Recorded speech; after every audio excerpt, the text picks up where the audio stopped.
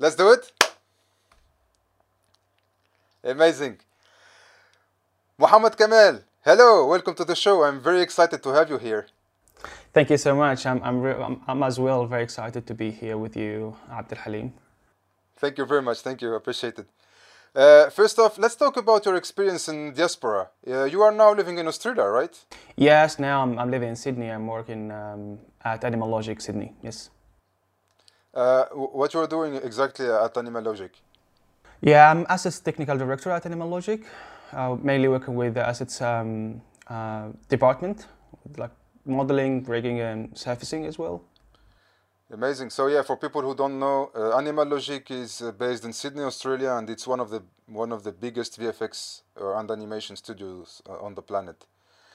Uh, Before going to Australia, did you have any other destinations in mind? Yes, I think I was thinking too much to go to Canada. I love to go Canada. I don't know what's the reason for that, but I think there was a main reason because the film industry and especially the visual effects industry, lots of companies and studios there, and I was dreamed to work with them, like Sony in Vancouver, like ILM, like lots of companies that are existing in Canada. So I was looking forward to go to Canada, but now I'm in the other side of the world, which is Sydney in Australia, which is, I like it too much as well. Yeah. Amazing. So, what's your experience as a Palestinian, Middle Eastern man, yeah, in Australia? How has that been? It's so good so far. It's very good. I don't have like a very special experience at the moment. Everything goes very well. Maybe because I'm from Gaza. And it's to be from Middle East is a bit different than to be from Gaza, especially. I know it's all the same, but in Gaza, very special situations because we're not open to other culture and we're not open to other countries. So we don't like have people from overseas, from different perspective, different view, different language living with us. So it's a bit different to be in a place like Sydney, which is a very diverse and multicultural place. And you just look at it, look around you. You see everything is different than what you have already in Gaza. I think that's maybe the main experience, which is you're trying to ask every time about everything and see how the people think about everything's in life, or maybe change your mind sometimes about some topics, which is quite interesting and very good at the moment. Uh, did you experience any culture shock? Uh, I don't think so. I don't think so. I have like a very. I'm just like trying to be very smooth and don't think too much of the differences. But I think some of the things here is just completely different than me, than what we used to have in Gaza, especially. And I think like the people how they think is different. Like the people how they prioritize the things in life is so different, which is something is blown my mind. The options that they have here as well, the people how they differentiate between options is a bit different than Gaza. And yeah, I mean, one of the things as well is just like shocked me as well is the lots of homeless people sometimes in the city. I mean, Gaza has have lots of poor people, but people sleep in at the daytime in the street. It's a very different. I mean, I was expecting those countries doesn't have this kind of things, but I wish in the future it would become very good for everyone. But yeah, I mean, this is one of the things maybe is just so different. Yeah. so yeah, in Gaza, you can't see like during the day or night people sleeping on the street. I don't think it's in the night, but in the daytime, I haven't seen someone sleep in the street at the daytime. Maybe one time or two time, but most of the people in the community they don't like to see this kind of thing. So they're trying to help. They're trying to help as much as they can. So they collect money for this man or this guy or this family and trying to help them. There's lots of NGOs from overseas, like United Nations or something like that, trying to help. But there's still like we have lots of heaps of people they are poor. They are like very, very under, like most of the people in Gaza, like they are very, very poor, but the community is starting to help each other in terms of like continuity in life. So you don't have that much of people that sleeping in the street. Maybe they sleep in mosques and in some places like this, but not in the street. I see. But there's people that's yeah. So how was it getting a work visa and living Gaza? This is a bit painful. I was trying to get a job outside Gaza, as I mentioned before. Heaps of time, try to apply everywhere, especially in Canada, more than Australia. And then I applied and found that there's a job posting from Melbourne, Adelaide. So I applied for this in Australia as well. So I haven't like left any chance for application. So just like every chance of applying to job, I went to do that. And then I just waiting for a long time, and then I received something from Melbourne that they're interested to hire me, and then I start to have an interview with them, and then they like my works, and they started to give me the offer, and then start to processing the visa for me. Yeah, this is mainly things that how I get the visa by this job offer from Melbourne. So was it easy to get out from Gaza? Not at all. Yeah, the visa process is a bit, as a visa process is a bit stressful, and if you have visa in Gaza, that's mean it's not enough. You know, it's not enough to have visa and you can go out. You have to have like a permission to leave Gaza, especially security permissions, either from the Israeli side or either from the Egyptian side, because those two sides, the only two sides that we can they can allow us to leave the country. For the Israeli side, it's a bit impossible to let young people to leave the country, and it's need too much time and too much like a investigation about my security status and something like that. For the Egyptian side as well, the same things, but in the Egyptian side we have a very, very long queue. So you have to wait for at least 1 year or maybe 2 years. Lots of people, they want to travel, to go out, especially for the people they need a medical treatments outside Gaza, or the students, or the people that they came like a citizen overseas, like a Western citizen that they came to visit their families in Gaza. So it's a bit difficult, and all the priority for the medical treatments people, the old elderly people, and as well the amount of people that they live in Gaza every day through this port, which is Rafah port, is a very, very small compared to the people that they want to travel.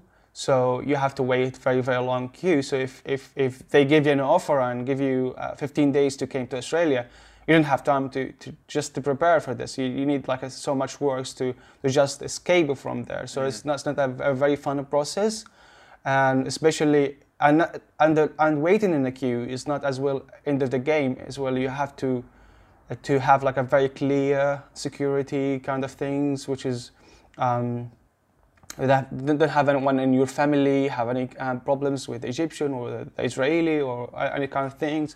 Even if you don't have a relationship with him, but just like the name of the family is just the same. Or if someone at the same name of you maybe put you in trouble sometimes, and like you make you like a suspicious person, which a bit tricky and hard to know, and sometimes people they just get rejected for no reason, and for someone like from just have the same name, which is a bit hard. So the people trying to pay money a lot for the security in Egyptian side to just let them just pass Egypt, so not go inside Egypt, just pass Egypt through the cargo airports, and then they can go anywhere, like what I did exactly, which is paying money to the security side or an Egyptian side, and then they let me to just pass to the Cairo airport, and then from Cairo airport. So, I'm sorry. Mm-hmm. I'm from. No, sorry. Go ahead. No, excuse me. I'm from Cairo airport. Then I moved to Dubai, and from Dubai and I moved to Adelaide, Australia. So just for me to understand, in Gaza, it's impossible to leave Gaza from either side, is either the Egyptian side or the Israeli side. It's impossible unless you have like a, let's say, special request from either side, right? Exactly. I mean, even for the elderly people, even the people that they need a medical treatments. I have my uncle. He was have a cancer, and for a security reason, they refused him to go for medical treatments in the West Bank. So he died. He did because this reason. Oh, sorry to hear Yeah, that. I mean, this is one of the things, and the people like not like a people like a old people, it's just even if young people like a baby, like kids and something like that, they need the medical treatments outside Gaza. But for example, their families have some trouble, for example, or have some issues, or if they are suspicious for the either side, they reject them. They don't care, and this is one of the things that just make the life is so difficult, especially the freedom of movement and the restriction that we have is a bit hard. Okay, I understand. Uh, so basically, you get the interview with the meal, and then you get so they liked your work, and then they got you a visa. So, what type of visa did you get? Because from what you're telling me now, it's impossible to go to Egypt, and it's impossible to go to Israel. But I think you need to go to an embassy to at least to prepare for your visa, right? Yeah, So how this did you is get your visa? yeah this is a very good question. I mean, mainly I was thinking this too much since I signed the contract. I was thinking too much if they because I signed the contract I think in 15th of September, and I have to be my first day in the works should be in the 31st of September. So it's just like a 15 days, maybe, or Oh 16 wow. days. Okay. So I was thought that's a bit hard. And I was like, I thought that's a bit joke, like how I can do that, like in 15 days. And then I was thought that if they send me the application and everything's like the visa granted notice to me, and then I have to go to the embassy in Israel, how I can do that. So I was sending emails to my immigration agent, and I want to thank her from this point, from here. She was helping me a lot, even after came into Australia. And then like This is from the mill side, the mill yeah, film yes, side. from the mill film side, yeah. Okay, okay. And then when I was trying to talk to her, she was very busy. She didn't respond to me, so it's become very very stressful. So I want to know the answer, because if I have to go to Israeli side, that's end of the gate. I will not do anything. Like I will not go outside Gaza. So after that, after 10, 15 days, she sent me the visa, not like granted, like just like she told me just congratulations, this is visa has been granted. I will move you to the travel group in Milfilm, so they can prepare the tickets for you, the appointments, like the booking for the hotels and all this kind of stuff. For you. So, and then I told her, "Is I have to go to embassy?" She told me, "No, you have now is electronic visa, so you don't have to. You don't have to have Okay. like go to visa to embassy or something like that." And I think because my contract as well is a bit short, it's about 5 to 6 months. It's no needed to go to the embassy, because you are not gonna stay more than 6 months, so you're not gonna become like a resident in the country. So. It's not necessary at the moment, so it was very helpful for me. That's great. So you got your electronic visa, and then you crossed the Egyptian border, I would say, to go to Cairo, right? So yeah, Yeah, how long exactly. did it take you to just cross the border in Egypt? Yeah, I remember the morning of moving Gaza. By the way, if you pay money to the Egyptian side, or someone prepared the escaping for you from Gaza, I'm sorry for It's using the escaping. escaping word. Okay, yeah. Yeah, so someone prepared it for you, and he don't give you a time. Like he not tell you that tomorrow you have to pack your stuff and came to the port. No, he told you just stay close to your phone, and maybe after 1 hour, maybe after 5 days, maybe after 6 days, maybe after 7 days, as long as he prepared for, I can do it. So I was, I told my family I have to leave, and I have to go to works outside, and it's a bit in rush because I don't have time to tell everybody around me, especially my cousin, and all my relatives. So my mom, she told me just go buy stuff because you're gonna go maybe in this week to go to Adelaide and just prepare yourself. I told her it's just fun. This is kind of things will not happen. Like how come the Egyptian side will let me go and how things is true, because I can't believe this is kind of the things is true. Not because of me, but because of the situation. It's make it difficult for me, and then I regret about this. I wish I can buy everything from Gaza because everything here is so expensive. Yeah, and then I just after a few days, I was waking up in the morning, have a breakfast like any normal human being, and nothing happened. No one called me, and until like a 9 or 10 o'clock a.m. So everyone, like if he wanted to travel like in early morning. This is the airport like open in a very specific hours.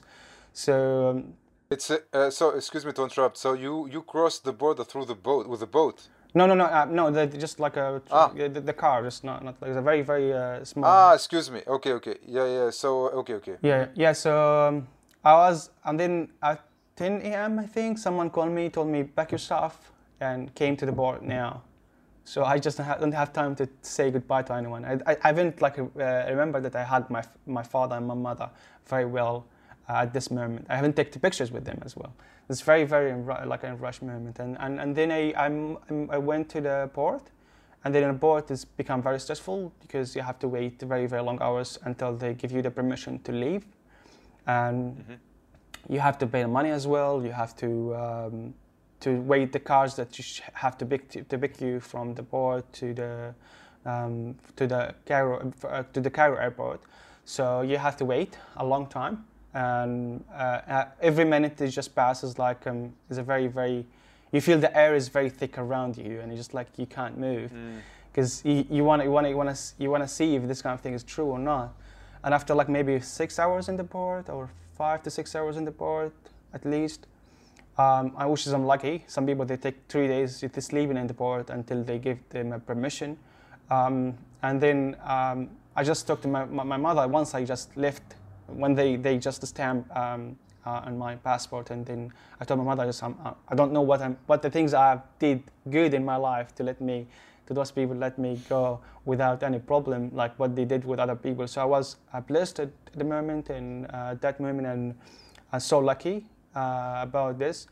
And then I moved from the port, and this is a new adventure for me. From the port to the Egyptian to the Cairo is not a very easy road, because you have like heaps of military checkpoints in the Sinai from the Egyptian side, because they have like a military or martial law. There's after 6 p.m. there's like a lockdown, military lockdown, something like that. So no one can go outside. So you have to leave the Sinai in a very specific amount of time, very small time. And then because we have like a permission, security permission, this car that we left, the port, they have a security permission. So every checkpoints, the man who drive the car, he have this papers to let them to talk to them to the military, that the soldier that we had the permission from the, I think some kind of Egyptian agency agents or something like that. So so every port they have to check everything, and I think at that time I was like the youngest one in the bus. We was like in a small bus, and I was like sometimes they questioned me a lot because why I'm doing here. I told them, no, I'm going to Australia, so I'm gonna go to Cairo airport. I'm not doing anything. So I'm not gonna stay in Egypt. I want to just let me go to the Cairo airport, and thank God everything goes well. I have met lots of lovely people, even from the Egyptian side. I think I spent 12 hours just in Sinai. There's 12 hours just from between the checkpoints. Yeah, between the Rafah port until the Suez Canal, the place. Okay. Yeah, because they have Suez Canal, and then you can go to the other side, which is the Cairo and all the cities after the Suez Canal. But the permission that you got from the Egyptian side, how long does it last? It just take time. Maybe 2 weeks or something like that, or less maybe less than this. It depends how much money do you pay. Sometimes if you pay like a $700, $600 is a bit you have to wait in the queue as well. But if you pay more than this, like more than 1,000 or 2,000, something like that, it depends. It depends on your situation.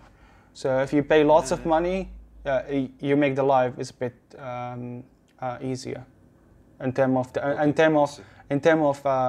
of the movement. But sometimes so don't trust the word of money, because sometimes if you have lots of money, but they mark the name, your names, so it will not work. Even if you pay 10,000, 15,000, how much you want to pay, they will not let you go because they marked your name because you did something, or you one of your family, or just like to piss you off. But yeah, I mean, it's not. Have a friend. He's a doctor. He's studying in a very, very creative guy. He was studying in Egypt, doctor, a medicine and medical school, and he's just trying to finish his degree. And he went back after 2 years to just visit his family in Gaza. And then when he wanted to go back to his medical school in Egypt, they refuse him, they reject him for no reason. And I listened to the call from the Egyptian side that my friend showed me, and they told him, like, if you pay lots of money, it doesn't work. Your name is being marked, and we don't know. This is just like from some agents that just like they tell us, you did something, or he didn't do anything. You just like have a relative, maybe they have like a involvement in some kind of resistance or violence, or what they call it. But yeah, I mean, that's how it's worked, because that's a very, very difficult situation. Yeah, I can imagine. So you crossed the border, you crossed Sinai, and then now you are heading to Cairo airport. Yeah. Right? Yeah, I mean. And then, yeah. Sorry. I'm sorry. I'm just trying to say, yeah, Cairo airport. It's a bit easy things. It's not a very hard things, and everything's goes very smooth in a Cairo airport. I just gave them to the I think check-in place in the port, and I told them this is my tickets and stuff, and they prepare everything for me. So it was very smooth. Like it was not like I have any problem. I think in a Dubai airport. So I moved from Cairo to Dubai transit. So I have to stay 2 hours or 1 hour in Dubai before leaving Dubai. I think that time I was like waiting. I don't know, because my passport, for what reason, but they let me wait. And yeah, I mean, yeah, everything went very well. Like I was blessed and so lucky about everything's happened, how it's happened. Everything's how it's happened in my way. So then you did Dubai, Australia, right? To Adelaide, yes, directly. Adelaide. Yeah. Okay. Yeah. Makes sense. So yeah, then in Adelaide, you went to a hotel. So yeah, so the meal afforded accommodation to you, I think. Yeah, everything's. I just left the airport, Adelaide airport, to the hotel in a very nice place. I think for 15 days. I think for 20 days, something like that. Yeah. So until I prepare myself to move to a permanent place, not a hotel, and they was very helpful, and even sometimes I stay too much longer because I don't have any idea about how I can get like how I say that accommodation, like rent anything like a small apartment, studio apartment, or room as well. So they very patient. They booked me for another time they extend the booking for me, which is very good. And they give me like a salary for first time before, like after 10 days, 20 days, just I can like start my life before I stay 1 month. Yeah. Have you met anyone in the airport on your way to Adelaide, from Cairo to Adelaide? I was not knowing anyone, even in Australia, or anyone. But when I just been when I just like in Dubai, I think in the airplane when just fly with doing my flight from Dubai to Adelaide, there was Australian lady. She was sitting next to me, and we just before moving from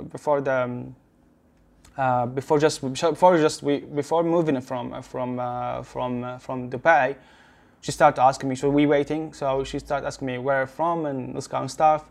And I told her from Gaza, and with my little English, I was just trying to answer her for all the questions that she have, which is sometimes she was very interested of everything's how things happen how the situation in Gaza, and I start answer her with my little English, and then she's very interested. She was so impressed of the way and that I talk and for what I'm trying to do in Adelaide, which is as well impressed her as well so much. And we spent too much time during the flight, because 12 hours flight, I think. So we just like talk about the life. She talked to me about her family, her children, her life in Adelaide, about the way how she can help me if I arrive there. And at the moment, I just gave her my email, I think. Just give her my email and the name of the hotel that I will stay in Adelaide. So those three things that I give her. So in the airport we split, because we have like a pass for the citizens, and for the foreigner there we have we split in two paths. So I didn't see her after we arrived. So and then I went to my hotel. She went to her home, and then after a week she called the hotel to ask about me, and then I called her for the first time. And then she interested to invite me for lunch with her family, and then she picked me up from the hotel to her family house. It's a very long time. So I think it's 1 hour outside the city. It's an amazing house in the hills, and then I met her husband, and he's very great guy. He's my friend right now. Her children. They're very nice people, and I spend amazing time with them in Adelaide. While it's like my family in Adelaide, so every weekend or 2 weeks to when them spend sometimes Christmas time with them, which is it's a bit nice for me. Something like this, you feel like this is a blessing, because you find those people to take care, to ask about you, to assure that you are all good for you, which is I'm a bit lucky. And I want to thank her from here. I want to thank Sarah. I want to thank Gavin, all their children. They are very nice and generous people. And this is the first experience with Australian, by the way. Yeah, that's a great experience. Yeah, for sure. So you lived in Adelaide, which is southern Australia, right? Yes. And now you moved to northern Australia. What's the difference between the two cities? I think the difference between cities is just like the lifestyle is a bit different. I think the Adelaide city is a bit small. It's a very small city. Lots of empty places around the city. Lots of hills around the city. And lots of amazing beaches as well, but as well Adelaide is like a very. I mean Sydney. I'm not talking about Adelaide. Sydney is a bit bigger. It's a bit bigger city. Lots of people from all around the world. Very multi-culture. Very diverse place. Very dense, like a very populated place. I don't know how to say that, but yeah, I mean it's just different than the way You can't think of Adelaide as a town or as a village or something like that. It's it's different. It's like a lifestyle is different. The people are very quiet. The people there are lots of elderly people. They live there as well. You can't do in Adelaide. You can't do that much of things in weekend if you don't have a car or something like that. But in Sydney, the transportation is a bit convenient. And it's a bit different, as you know. So it's like you have a train, you have a tram, you have ferries, you can go anywhere, even if you don't have a car, and you have lots of places to go. And I think the main difference as well, the Adelaide is just you can get everything in the city, so you don't have to go, if you want to go to special places or special stores or something like that, you don't have to travel for 1 hour, 2 hours to get there, like in Sydney. So you have to travel to get what you want. But in Adelaide it's a bit different, and I see like this is one of the benefits sometimes. But yeah, I mean, I see I was not in love in a big busy city like Sydney, but I see right now I start be in love with it. Like I like Sydney too much, and I like the beaches as well, and the places is just mind blowing for me. I went to Newcastle, and you went like south like Kayama and lots of different places in Sydney. Bondi Beach, one of the amazing beaches in the world, and yeah, I mean, it's lots of amazing beaches, amazing people so far. So everything just goes well here in Sydney. So I think that's the main difference. Great. What have you felt when you moved from Gaza to Adelaide? Have you felt like time traveling? Yeah, for sure, for sure. I felt that's the things when I moved from Gaza to Adelaide, especially the lifestyle is too different, and I don't know that much of things about like lots of things like about like here you have a lots of options. You have to know those difference between options. If you go to the grocery store, you will lost, like you will lose yourself because you don't know what you want to take because you have lots of heaps of options. And in Gaza you got like one options and that's done, and you don't have to. And then you found yourself all the time that you like a little baby ask for everything. It's like you don't know that kind of things. It doesn't make sense. That's something is common sense. You have to know about the difference between the frappuccino and mocha and coffee and all this kind of stuff. But I don't have an idea, but I know the coffee, which is the coffee, the espresso one. I don't know there's heaps of amount of coffees that you have. I'm not saying this is a big problem. No, I'm not saying this, but lots of topics and priorities when I talk to people, the conversations with the people, the priority of the people is different. They think about lots of things that I've never thought, I've never think of it in Gaza. And I don't have an opinion in it because I've never thought of it. I've never tried to just like care about this topics like for example, the climate change. Some of my friends, when we have lunch, something like that, they talk about the climate change and how the end of the world and all this kind of thing. They consume too much time thinking about this. But in Gaza, I haven't thought, I'm not interested in Gaza, or we are not interested in Gaza. No, I'm talking about we don't have time to think about all these kind of things. And even the lifestyle in Gaza is not like a very, very, we don't consume that much of meat. We don't do all this kind of stuff because for lots of reasons. But yeah, I mean, we don't like we are not like a very, very environment friendly, and we are not like destroying the environment. But yeah, I mean, one of the topics that the people, they are so interested to talk about this kind of things. The priority is so different. The conversation when I talk to people about the new games, the obsession that they have, the people sometimes, they obsessed on one game, so they start a conversation about one game, so I just like, I feel like I'm alien, I don't know what they're talking about. And some political things to the US or something like that, or to their country, so I don't have an idea about them. So, I mean, mainly, lots of the topics, lots of the conversation that they have, I have like a small knowledge about what they're talking about. Not because of I'm not ignorant, or not like I'm not someone who don't know, but I haven't thought about this, so I have to know about this right now. So sometimes it's making me feel like I'm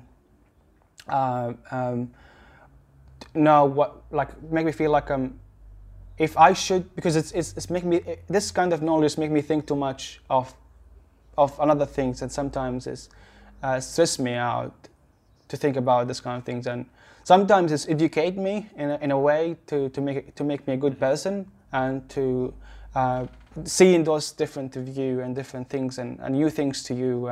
Sometimes it changed your mind about some really essential concepts or essential opinions that you believed in, and restrict on it. So it's just good. You don't know about it, but you see those people from all around the world, especially in our industry. You know, in our industry, we are like a multinational, a multicultural as well environments, work environments. because my team have a heaps of people from all around the world, like for example, my teams have a German, Mexican, Indian,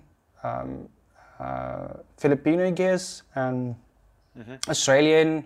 So we have like a different nationality in the same team. So when we have a lunch or have something like that, of course I would be like, have no idea about some topics because I haven't thought about it. So you can say, while living in Gaza, your priority changed. I mean, when you were living in Gaza, your priority, I would say, was more like on survival mode. Now your priority changed. Basically, yes. The priorities change. I'm not saying change in a way in a very big, like a very like a big, like it's not a very big change. But I mean, trying to say, I start to think about something different than what I think about what I was used to think about in Gaza. So in Gaza, I'm not interested to talk about climate change. I'm not interested on all the people around me. They're not interested to talk about the US elections. They're not interested to talk about lots of smaller problems. Like it's not. I'm sorry to talk about. It's just like a smaller problems in West, but it's just like a first world problem sometimes. It's just different from me, so I don't have to think about it too much. So. And it's not a big problem for me. So in Gaza, the people are trying to survive, trying to think about the day, how it would work, how the day would end without any problem, without any, just like we're staying alive and just continue the next day. It's a kind of routine kind of lifestyle, and everyone wants to the life to continue without need anybody, without being in a bad situation. So. I mean, that's the main difference. The people here, they don't think too much about. They think about the life, the expenses and all this kind of stuff, but they don't think too much about it.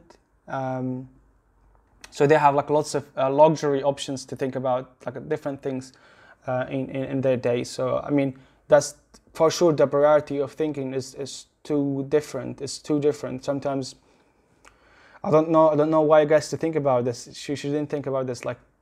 It's just like luxury things. You just like something is just you don't have to think about it. Yeah, I mean for sure. I sometimes I told my friends I feel when I talk to you guys I came from 15th century. I'm just like not like someone just came from like a 1 year ago from Gaza. So yeah, I mean this is one of the main things sometimes. But I'm start like. Be more adapt and adjust myself to the way of living here.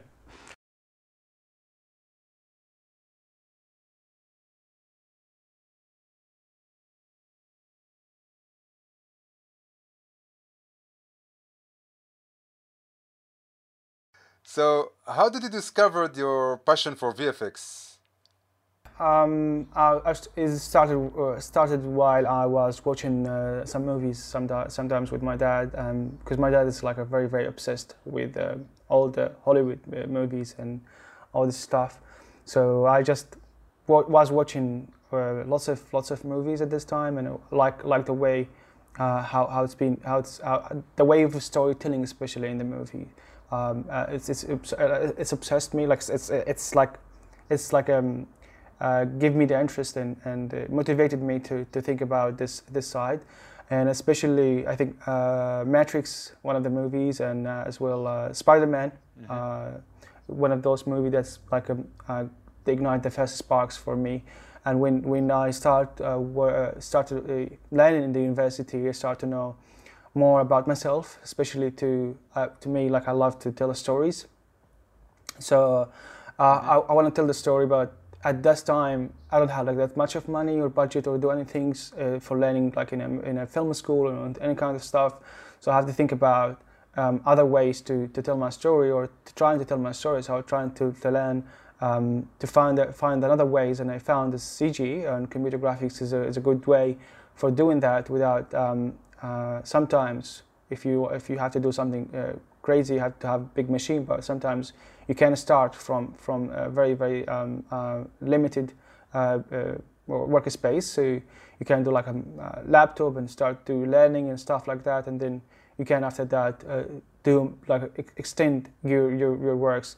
So I start to learn about computer graphics, visual effects especially, modeling, all this stuff, the basic stuff, and then I started to know about ethics and all this kind of stuff, as you know, and I started in love with them. I want to do like amazing ethics. I want to simulate lots of the stuff. And then the nature of Gaza and how Gaza have lots of ethics, as you know, lots of ethics is happen in real life. Mm-hmm. So you know, it's like you see them in every day in life. Sometimes during the wartime, sometimes it's just like you see and that's very sad. The explosion. Really, you take references? Yeah. Sometimes you have to take references, and it's a bit sad that sometimes if there's no one die, I will take reference. But if someone die, I'm not allowed to take reference while the people they're suffering or something like that. But the way of the living in Gaza is just like see how things. It's just like it's not a very very normal situation. But yeah, I mean we experience this for real life ethics works. So I can name myself that someone came from a real visual effects to the fake visual effects, or to the computer graphics version of visual effects.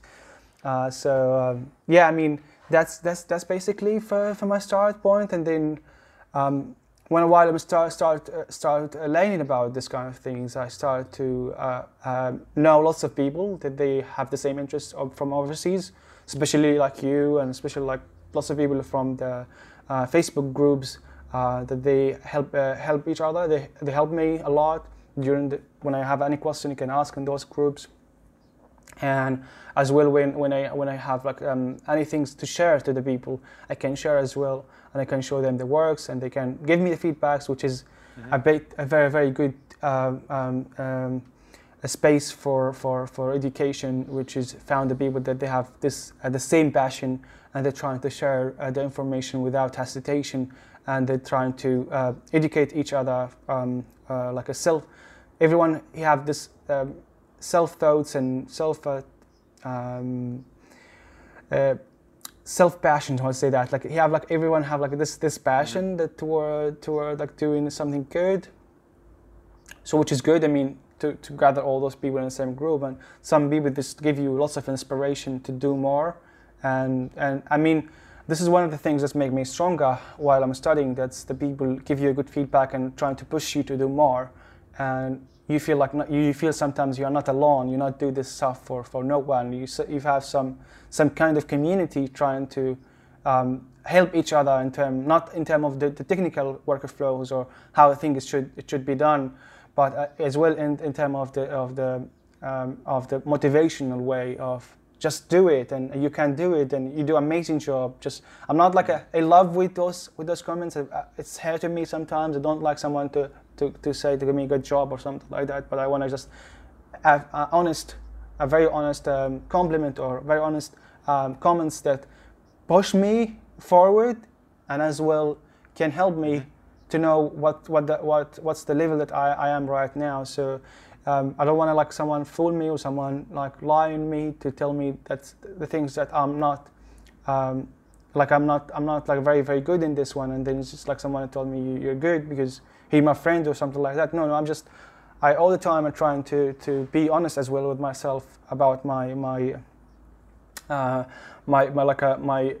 performance and my skills, and all the time I'm trying to feel good. I'm trying to think about. Even if I'm working right now in Animal or any place, the only concern for me is just my performance should be good, and I feel like I'm doing something for the company, which is something that's I think of too much. That's a great mindset. Thank you. So how long did it take you to master the required skills in order to create like let's say a portfolio or a showreel for VFX studios? Yeah, it's like I don't know if it's too long time, but I started learning in I think at the end of 2015. So after 1 year of the last war in Gaza, to 2014. So 2015, at the end of 2015, I started to learn about this. I started working in the industry 2019. at the end of 2019. So I don't know, 4 years or 5 years, something like that. Yeah. 4 years. Yeah. During the 4 years, I was studying at the university, side by side, learning Houdini or learning the softwares that can through those software can draw my ideas or the things that I think tell the things that I'm trying to tell to the people. So those tools, I try to master them, sometimes by myself, sometimes by the groups of people that they help me a lot, friends and lots of people in the community outside Gaza trying to help me a lot. And at the same time, while I'm studying this kind of thing, I was very, very careful of my degree in university to have very good marks and all this kind of stuff. So my family, they still like happy with this kind of stuff. And I like satisfy the community as well. So that's I'm doing very well. But I have another war. I just take it with myself. I'm just fighting another side of things that no one know about it, which is good. That you just people that see you doing very well and decide that they want to see you doing very well in it. And you have another things to think about. It's just to be good in something different than all the things that you already done. And it's helped me a lot because after finishing the bachelor degree, I got hired by the university for a teaching assistant position for I think 1 year, and then after 1 year they extended to me for another semester before I left Gaza, which is very good, which gave me works and give me a new experience to educate people to start learning from the students as well. So it was a very good experience for me. It's not very bad, but yeah, I mean it's helped me a lot. But yeah, this is things that from the education point of view. So was your study related to your CG, let's say online learning? Not that much, but in some aspect, it's a bit related. It's like a Python programming and Scrum stuff, which is the programming side, is a bit related in some technical sides in my artworks. So it can help me a lot for doing some tools and for helping me. And other side, sometimes like I'm trying to learn about interactive media. I don't know, it's not very related with what I'm trying to tell about. It just give me an idea. Sometimes give me the idea about the storytelling. So there's some topics talk about the visual storytelling and something like that. So there's a bit of connections, which is a bit good. Mainly the technical side of the storytelling or of fusion softwares is a bit away from the university, just like something different. So do you often find yourself comparing your skills or work to other people online? Yeah, I mean, comparing in a good way.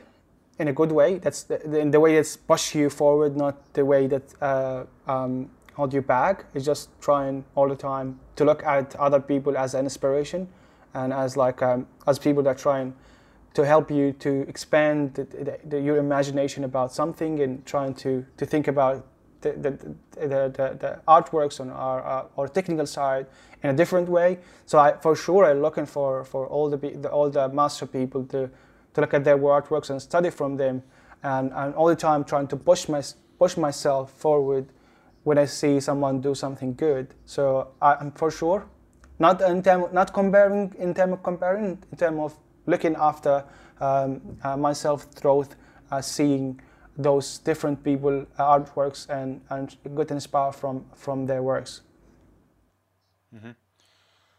When was the first time you saw a movie in a theater? In a theater, I think in Adelaide, Australia. So it was in Adelaide. The first time you saw a movie was in Adelaide? After 2 days from arriving to Australia, I went to watch Joker, the first movie I watched in the cinema. Because I don't know if you know about Gaza, does it have a cinema or theater or this kind of stuff? So we don't have this. You can't watch movie in cinema. You know, it's like you have a laptop or something like that, or on TV. Oh yeah. And TV is a very old one, so it's not like a very something is just coming into cinema. So it's different. I think we used to have a theater, not a theater like art theater or something like that in Gaza, but it's been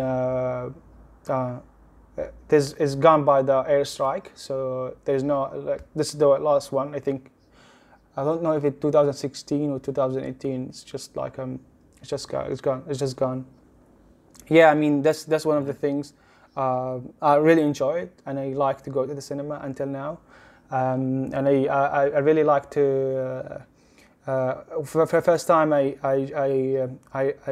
watched The Joker. Then it's just I told myself I haven't watched movie before in terms of the experience of the cinema and as well. I watched after that Ford vs Ferrari after Joker as well in the cinema as well. I enjoyed the experience and then 17 the movie, and then watched the last one before the pandemic.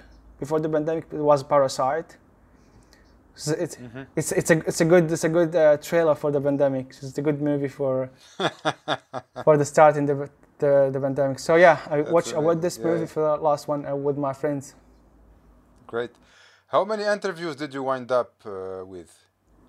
In Gaza. You mean in Gaza? Yes. In Gaza, I did an interview with a Quixel, Megascan, Quixel people, like a Quixel company in Sweden. And I did one with Mail Film, so I did two. This only two in terms of the visual effects industry.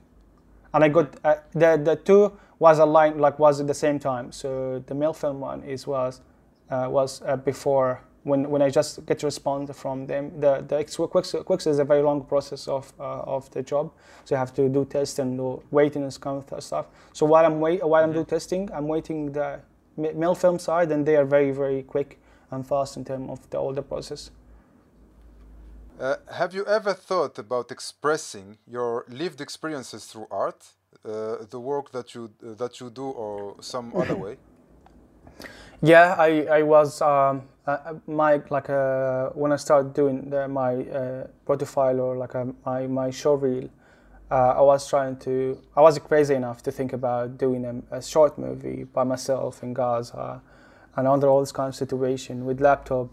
So I tried to have an idea to tell a story about the remnants of war, the war remnants, which is like the remnant of bombs and all this stuff that's just remain after the war, or after the war, or after the military stuff gone. You found us military stuff is still exists in the ground and still risky for the kids and children's. And I was taught those kind of stuff that just seem that it doesn't work, and it's just like little creatures that can take life of old kids and children's without. So I was trying to tell that those kind of things is not meant to be in this position without working. It was targeting someone and it doesn't work, but it will work at one time when anyone touch it. So I was have this kind of concept. I drew it with my teacher and a friend in Gaza, and he helped me a lot. So we trying to just to have this little creature, this little bombs have little tentacles. It will not explode around you. Just take your life in a very silent way, and just have some sort of tentacles and trying to take everyone touch this kind of stuff. So I was trying to think to do this too much. I did the assets, the modeling, all the stuff, and maybe I showed you sometimes some of the stuff. I did the precision animation and did some tools like tree tools that it was existing in my reel for this shot. But I started to believe at the end of time when I was leaving Gaza that my laptop cannot do that at the moment, because I can't do all this kind of stuff by myself. And yeah, I wish one day finish it, because I have other things, but just I need to do the shading and all this stuff to make it done. And I wish one day I will do it, and I will do it in real time or some kind of this kind of stuff, not in the old-fashioned ways. Yeah, that would be great. So my reels, all the works in the reel that I have before I left Gaza, it meant for this short movie. So during my works, I want to make some tools. So I was thought it's I'm a company, so I want to do some tools for myself. So it can be help me a lot if I would work as a freelancer after that or something like that. Because I've never thought about leaving Gaza too much. I dream of this kind of things, but I don't think it work because let's think about it. Like you're in a situation you can't go out. It's very hard to go out, even if someone wanna hire you. And the interest of the visual effects studios to hire someone from the war zone or from the place like is very dangerous. It's a bit hard. Well, it used to be very hard. So I was thinking that I might maybe get some freelancer from the small companies or from the small media companies. So I was like trying to prepare myself as well while I'm doing this short film to do some tools to help me a lot to make my life easy if I'm gonna go work in freelancer. As well, I have a Patreon page. I remember at that time, and I shared those kind of things, and I have like a 25 or 28 people. They supported me to Patreon at this time. So this one is just the idea of making a movie just helped me a lot to get the job, and it's helped me a lot to help other people with those tools that I share with them. That's great. So if I summarize, you get recruited by the mill showing this showreel. Exactly. Or a piece of your movie. Exactly. So the tree simulation, some of the procedural modeling stuff, yeah. That's amazing. So, what do you miss the most from Gaza, except the family, of course? Yeah, of course, I miss my family too much. Yeah, I mean, love Gaza is still like in the heart, as is is a bit hard to leave Gaza. Beside my family, because I love my family so much, and I love the people there. I love the lifestyle. And as you asked before, the most things I really missed in Gaza while I'm living here in Sydney, which is the foods, the people, the simplicity of life, the sound of the morning. The morning have a sound in Gaza or in Middle East. You don't. I'm now in the morning, but it's very silent. There's nothing. You don't hear anything. You don't hear. Because I'm living in the city, but I don't know about the sound of the birds, the sound of the prayer, call of a prayer in the morning, after 5 a.m. The people in the street. Do you feel that something told you this is day just started?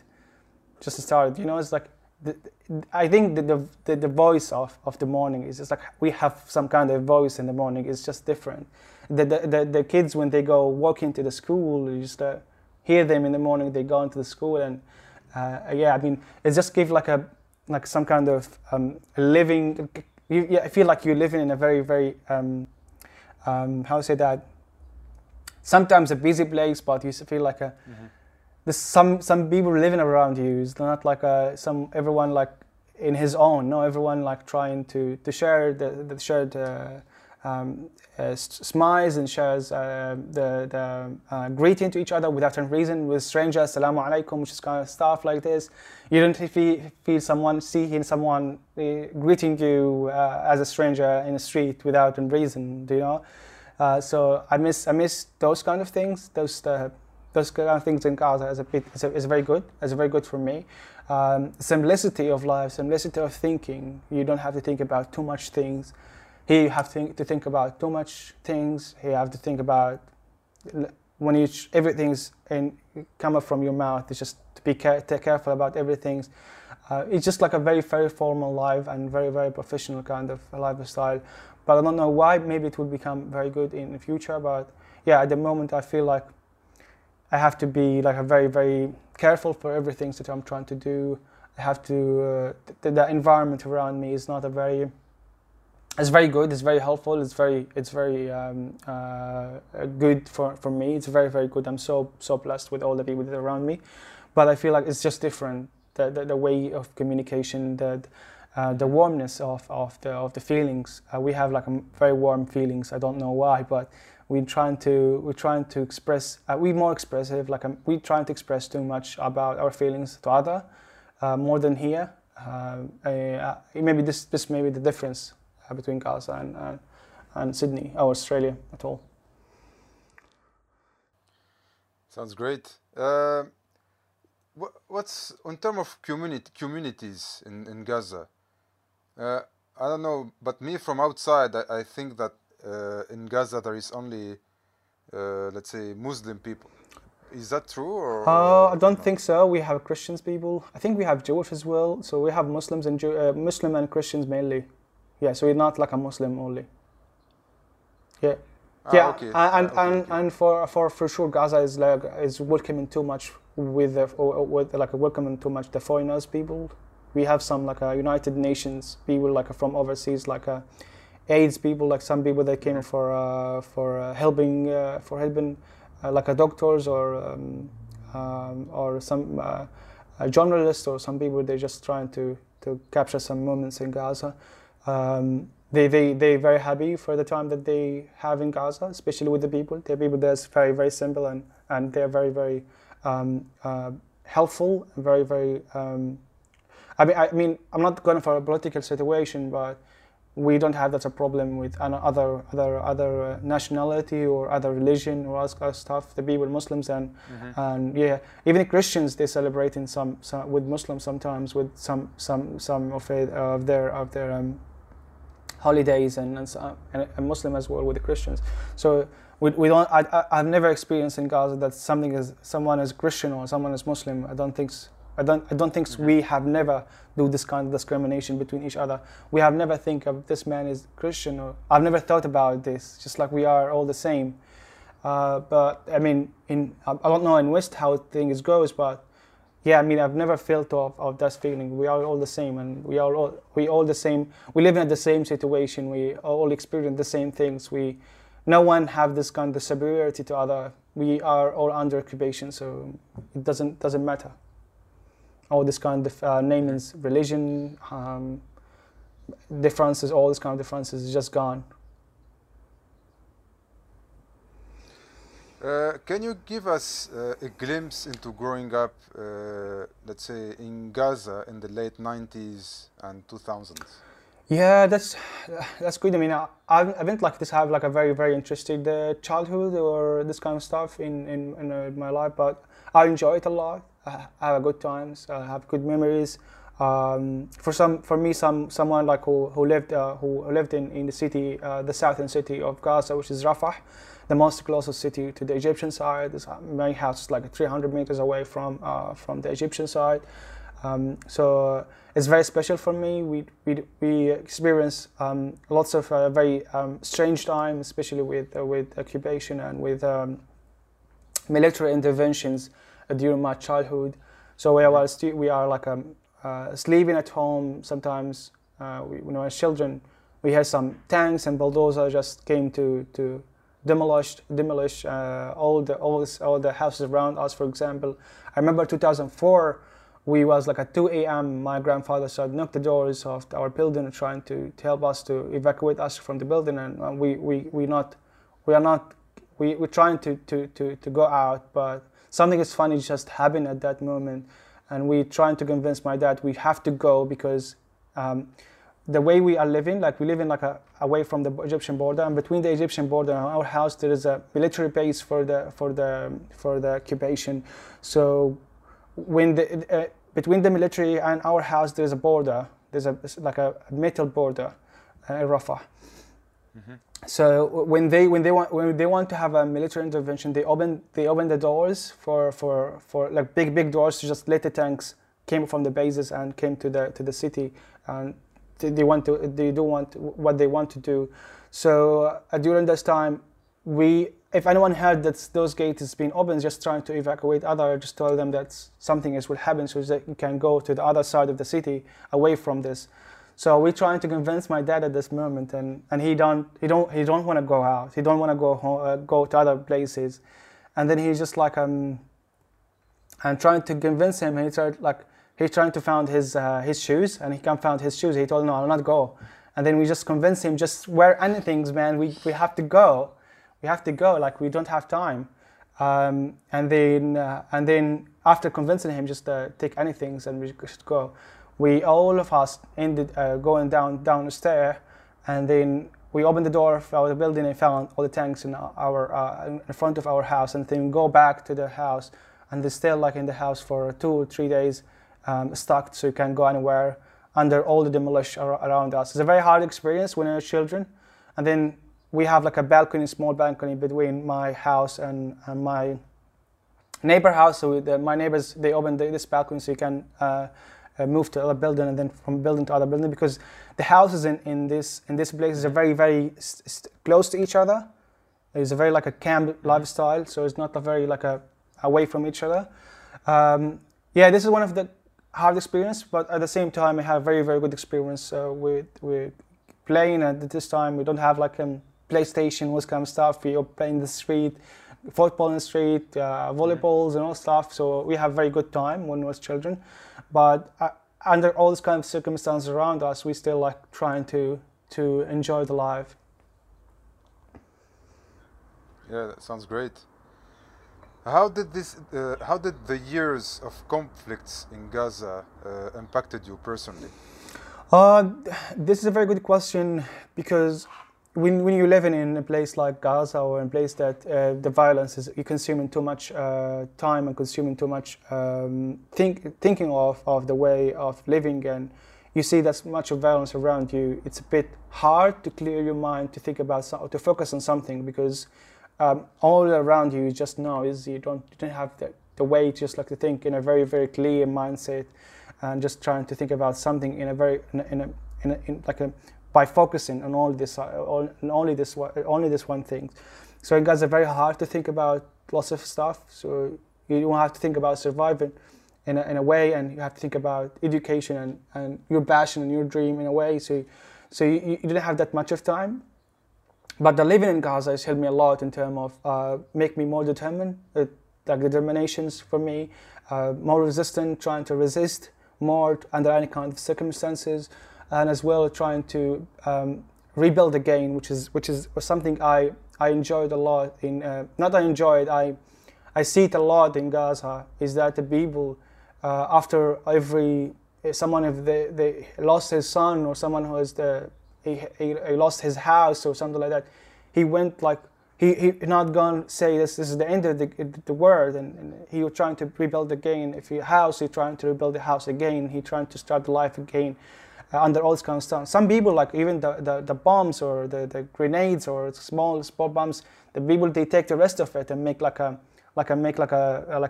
fill the backyard with planting some trees or some plants and those little stuff that came from the airplane or from the military intervention. So the people that they believe in those kind of stuff, it's not the end of the game, it's not the end of the life. They're trying to make something different from them and trying to see a different picture, a different side of everything.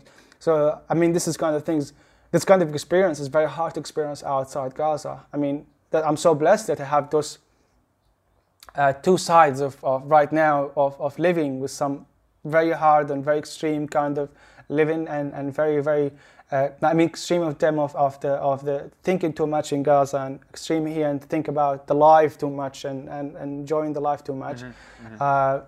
I'm so lucky and I'm so blessed that I have those two options, and I experienced those two options in life, which is a very good thing. Yeah, Gaza, it's helped me a lot.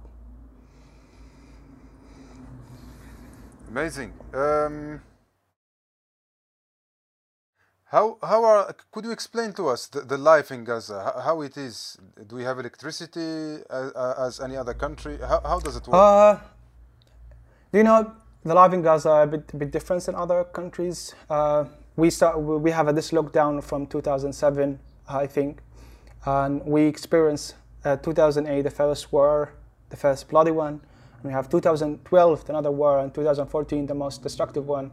So during those 2007 until now, we have those electricity outrage, and we have this water outrage sometimes, and we have the high amount of pollution in the water because the electricity we didn't have like something to run the infrastructure for us and make everything's working. Mm-hmm. So it's a bit hard. The electricity about 6 hours to 8 hours sometimes in Gaza. It's not a very long time. A day. Yeah, a day. Yeah, for a day, and it came on the shift. So you have a shift in the morning. Tomorrow you have the shift on in afternoon or in evening. So maybe today you'll have enjoying the electricity in the morning, and next day you enjoy the electricity at evening. So and I think the people, they just get used to this kind of things. It's become normal for them, and they just like found it's weird if the electricity came at 24 hours. It's too much. To what we can do for 24 hours electricity is too much. And I was one of the things that when I came to Australia, I just came to Australia in the hotel, and you know, in the hotel you have to add the card to open the electricity in the hotel. So sometimes when I go back to work from work, so I forget to add this card to run the electricity in the room. So I felt that I'm still in Gaza, that I have no electricity. So I'll go for sleep and I woke up the next day that I don't know there's electricity. I have electricity or not. I just like it's switching my mind to the mode that's 24 hours electricity here is a bit taken sometimes from me. So the people, even I talk to my family at this day, they like when the electricity came after like a very long time, just like something is weird. Like why? Like guys, there's something is abnormal, and that's the saddest things. Like there are people that's trying to normalize or make it a normal things that what happened right now. And I mean this is a way of surviving, but it's very hard, and I wish the time of 24 electricity in Gaza and 24 hours water and 24 hours everything, freedoms and good lifestyle for all the Gazans people. Yeah, of course. We all hope for that. So how was you managing to learn VFX in those conditions? So you have 6 to 8 hours electricity, right? You can't drink the water from the tap, and you can't. I mean, how many hours internet do you have? Yeah, I mean for the electricity side, I started by learning from first 2 years. I started learning like 6 hours a day. It was a very, it's not a very convenient and very long time to learn about anything in a 6 hours, 7 hours a day. So I was trying to, first of all, I bought the laptop, and then I'm trying to learn it from this because laptops just give you 2 hours more, like 2 hours more after the electricity. So you have like a 9 hours or something like that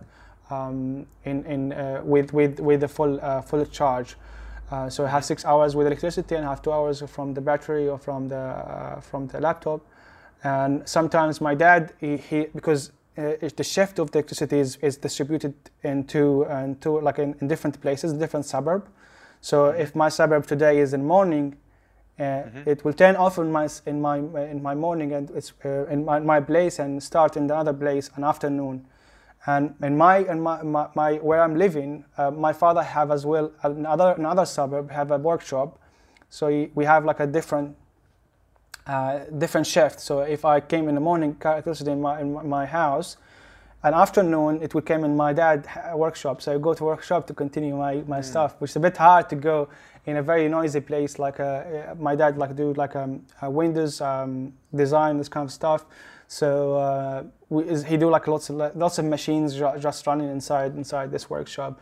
So you don't have very nice view to do anything. It's just like trying to learn, put the headphones in your ear and trying to learn.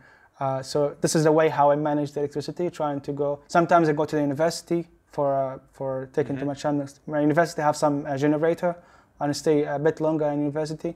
So that's how trying to manage them. Trying to chase in where's the electricity are exists at the moment. If they are in my house or my neighbors, in my father workshop or in university. That's the way. I mean, the water as well is a big problem. You know, the water is not very filtered like in West. Like I just 3 months ago know that Australia have you can drink water from the tap, because I was thinking that the water from the tap is not clear like what I use in Gaza. And then I asked my lead in an animal, and he told me you can't drink the water from the tap, which is something you can do it. Like, and I told him seriously. He told me yes, you can do it. And then I stopped bought like stopped buying any kind of stuff, like any kind of water bottles from the store, from the grocery store. Yeah, so you discovered that you can drink the water from the tap, so yeah, you don't need to buy the Yeah, water from the exactly. store. It makes sense. Have you felt like an alien in Gaza and in Australia? In Gaza, I think I felt this feeling when I started learning this kind of stuff, especially with the people around me, because especially in the university and the people around me in the community, in home, like around my home and something like that. And I feel like what I'm doing, the question is of what I'm doing is a bit hard to answer for me to the people that are very simple, that they don't think too much of the movie and this kind of stuff. So the people, they will not understand you of what you're doing. Especially like a very, very small amount of people, and very, very small, maybe one, two, three, maybe three like people like I've met that they understand what I'm doing and they're supporting me. Side by side with my father and my mother, they're very, very supportive, and my brother as well. But the rest of the people around me in university, they don't have any idea about what I'm doing, and they think that I'm hurting myself because no one will hire me. Who will came to the one who from Gaza and hire him in the film industry and work for international movies or Hollywood movies? Doesn't make sense for them. It's just like out of their leagues, and trying to be in this environment, it's a bit hard, and it's a bit harsh that everyone around you think that you crazy, or you're trying to do something different, or you're trying to lose yourself by doing this kind of stuff. Especially when I was in the workshop, while I start learning in this workshop, because my father workshop in a place like people are very simple. It's like a camp. The people that are not like highly educated. So when they came to me, just like trying to, just what you doing? Just go for selling stuff, like doing the business. Like what you're doing here is like you're wasting your time, and you have under all of this circumstances to think that this kind of things that you're doing will work. You know, it will work at some point. It will work. That's a struggle to convince yourself around all these voices around you, the voice of your head that's trying to have this kind of contradictions sometimes. It's the voice of people around you make you feel alien sometimes. That's like you are not supposed to be here. That's the thing. I mean, yes, for Gaza, I mean, for Australia, sometimes I have this feeling when I have no idea about the conversation. I found that I'm just different. But no, I mean, the people around me, especially when I work in a work environment and this kind of stuff, the people are so supportive. So good, literally when I say so good, they are so good. They're supportive, they're understanding, they're very, very helpful. They don't give me this feeling, like they don't let me think about this kind of things. So after 1 year I have this big adjustment and big adapt to this environment. So I'm not feeling that much of things about as an alien. Would you like to say anything to artists, let's say, in the industry and beyond that, are doubting their capacity to achieve their goals? Yeah, I mean, I would love to say to every artist and everyone who's trying to join this industry is to keep working. Don't think so. I know for the artists even outside Gaza, it's not a small thing. It's not a easy peasy stuff. So joining this industry, even for people from Australia or from England or from Vancouver or from Canada or from any place, it's not an easy thing. It's not because you are like in this place and you learn, you have schools around you, it's not enough. But the people that are trying to keep push harder, lots of amazing artwork, and they don't care about the voice around them, and don't care about, and they believe that this one day it will work. And no matter like all the things around you, should like think of this kind of thing that will work, and you will work in one day in one of the amazing movies, and for example, Oscar winner movie or any kind of stuff that you dream to work on it. So I mean, just keep working. I mean, we're trying to say that I haven't think too much in a position that tell the people any advice, but yeah, in this position, I'm trying to say that's keep working, and when you reach the good level, try to apply to any job. Don't be hesitate. Don't say this. I'm not very well prepared yet. So no, just try to apply anytime.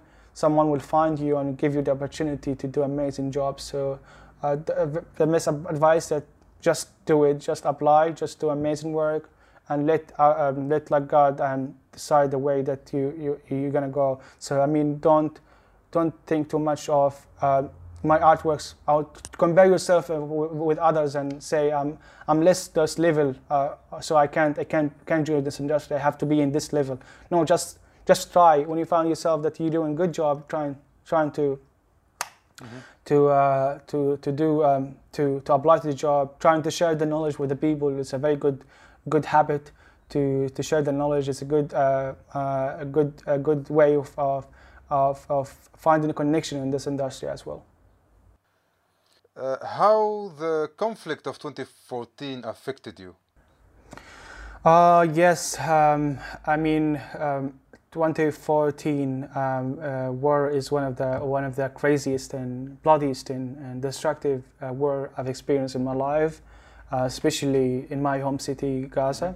In home city Rafah, the southern city in Gaza, which is in the 1st of August 2014, I've experienced this kind of like you've seen a movie and it's like a cinematic show, cinematic frame that you see there, lots of projectiles in random way just falling down to everyone in the street without a reason. And it's not a very something I'm trying to exaggerate about what happened, but you can Google what happened in Rafah 2014 in the 1st of August. It's very, very crazy that you found that the people trying to escape from this random bombardment and random bombing and all this kind of stuff around you, random shooting. The city that I'm living in is just a very, very small. Does not have like a very good health center, and this health center doesn't have the capacity of the people. And I remember my grandfather was at that day in this hospital in the morning, and because the lack of capacity and there's like 100 maybe people, they die in the first 2 hours or so. They want to just evacuate those people. They can't do that because the place is just full of the military staff, so no one can evacuate those dead people. And the hospital itself doesn't have even the capacity to put those people in a fridge. It's a very sound like a very, very intense, but yeah, we don't have like the people that start just getting the ice fridges, the ice cream fridges to put the people in it, which is I mean no places left in the hospital, so they had to put dead people on the ice yeah fridge. I mean you can Google it as well. You can see this kind of picture has been shared. So I mean now maybe they start working in a bigger hospital in my city, but I don't know when it will finish. They just start to think about it. But when I was living in 2014, doesn't have any place. And after and not only that, after 7 hours, there's a call came to this health center to evacuate all the people and move them to other hospital by the Red Cross trying to help the hospital, because the health center is very close to the hot area, was the area where have what's kind of this conflict. So they just asked the hospital to move all the people under the military cameras. Like we have drones. They have drones, so they want to see everyone came out from the hospital and put them in the ambulance to move them to the other hospital in other city. So the way they move some people from this place in a very strict and very intense environment is some people dying throughout the way to other hospital, and the occupation or the people that they give the permission to those people to move from this hospital to other hospital are just trying to draw to them a line to follow. It's not like you can go for any line. You have to draw a line, and this line has been under the drone cameras, so you don't have like this time. It's very intense, but that's what happened. And one of those people that they just moved from this hospital to other is my grandfather.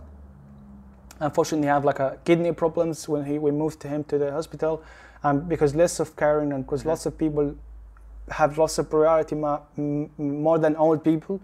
And we didn't have this capacity even in other hospitals, because all the city just striving. So in other city, my grandfather has died in the next day of just moving. So we have to wait a ceasefire to do the funeral and all this kind of stuff for him. I mean, that's one of the saddest pictures in my city that I've experienced in my life. But yeah, it's very special year, and it's very special time, and under all of this, even in this wartime, we have this very special moments as well. Like it might like put us away from the environment around us. I mean, during the war 2014, I think it's the 50 days of the war. It's not like a one day, but we take the chunks of my city, what happened in my city, but another city as well. We have lots of people suffering, but during the war we have experienced some good memories as well. I know it's a bit strange to say good memories, but there's a lots of memories and lots of good times that unforgettable with everyone around us, especially the family and everyone, because we all some people, like all the family that from over around all the suburbs around us, they came to our house or the other house with just to protect themselves from the bombing, and at this time you have like heaps of people that are stuck in a very small area that's away from what happened in their houses. So we're trying to talk and share our stories. We have only one target and one goal: to survive at that moment. So we all of us, we try to share our happy moments, to forget about all the things that are around us, and to continue to think about what will happen tomorrow. And you know, this is some kind. It's good in terms of there's no differences anymore. Do you know? There's no differences in this situation. In this situation, when you live in the ground with, we all sleep in the same ground. We all have the same lunch and the same like a very, very basic stuff, and we all targeted to continue to the next day. So we don't have any kind of social differences, religious differences, any kind of differences. We all gather in this place to continue, to stay, to resist, to stay alive.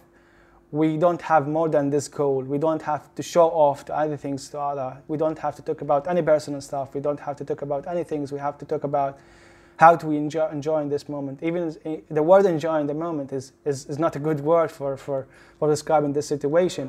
But what I'm trying to say is that people are trying to work hard in just trying to think in a clear mindset of something different that make them happy, or make them sharing some jokes sometimes with those different level of people.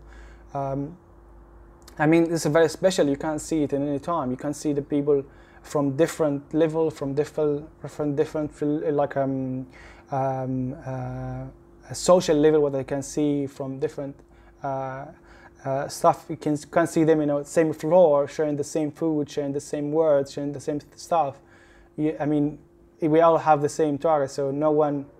We can become like a very basic human being in this situation. So we don't have this complexity of thinking of life and all this kind of stuff. I mean, it's not something that it's something that I really I cannot forget. That's a very hard story to share. Anything you want to add before we finish? Maybe I want to thank everyone who helped me during my life during my time in Gaza, and the people that they start and they continue helping me during my time in Sydney and Adelaide. All the people, the immigration agent, my recruiter in Adelaide, my leads, and my all the team that I work with them in Adelaide. They make sure that I have a very good time. My great people that work with them here as well. In Animal Logic, they are so helpful and friendly and amazing people. So I want to thank all of them, and I want to thank my family as well. Before forgetting, I want to thank you as well for letting me to share this experience. And I wish it's a very good experience. I don't know. I wish I can add something to the people, and I want to thank you too much for this effort that you put for making the people sharing their stories, which is a good things. I mean, you do an amazing job, and I want to thank you for this, and I hope like all the people they enjoying all the time that you share, and all the stories that we share and you share in your page. Thank you very much. I really enjoyed the story. I thank you so much for sharing this with us. Yeah, I'm a little bit emotional because it's really like it's an incredible let's say adventure from Gaza to work on big Hollywood movies. That's something. I mean, from going to one of the biggest prison, let's say, on planet Earth to work on one of the best VFX studios on the planet. That's a long road for young men like you, and I really appreciate the time taking for telling your story.